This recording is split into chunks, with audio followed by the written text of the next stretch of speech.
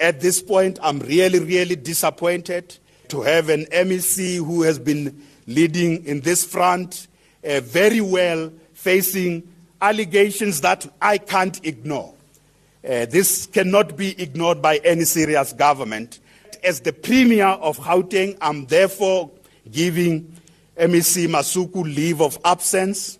Initially for the next 4 weeks, we're hoping that all these investigations will be completed. Premier David Makhura's first briefing on the coronavirus pandemic since he recovered from the virus was dominated by allegations of corruption. He says the 125 million rand tender is the biggest financial scandal his government has faced since he became Premier in 2014. He believes the open tender system he introduced has gone a long way in fighting corruption. However, now they are guided by the emergency procurement regulations introduced by the National Treasury since the lockdown. In the period of 6 years, we have had, incidents, cases of corruption in this department, in that department, but we haven't had at a grand scale of the allegations we are facing with PPE now.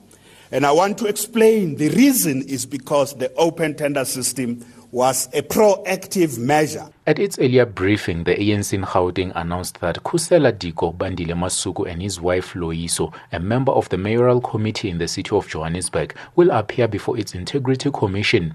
Makhura also says around 100 companies that were awarded contracts to deliver PPEs to the provincial government are being investigated by the Special Investigative Unit. At the advice of our Treasury, an amount of 1 billion rand which could have been paid to companies. Yes, some amounts were paid to those companies prior to appointing the Special Investigation Unit.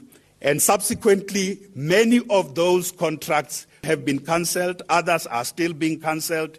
But this is a process that started just on the basis of the credibility of the information they were presenting and their inability to deliver the quality that was required. But the Premier insists that this is not to suggest that every company that's under investigation is dodgy.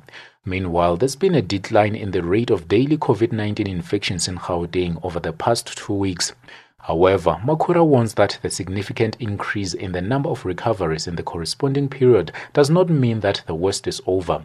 Gauteng accounts for almost 2,000 of the 7,497 people who have died of COVID-19 nationally. Makhura also expressed concern over people who are hosting house parties and those attending funerals in large numbers.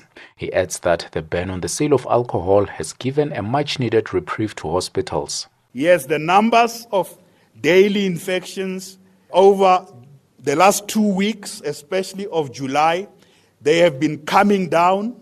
We don't want to say to the people of our province, the storm has passed. The storm has not passed. We are still in the midst of that storm. So we need to do all the necessary precautions, and we don't need the police to be policing our behavior to help save more lives.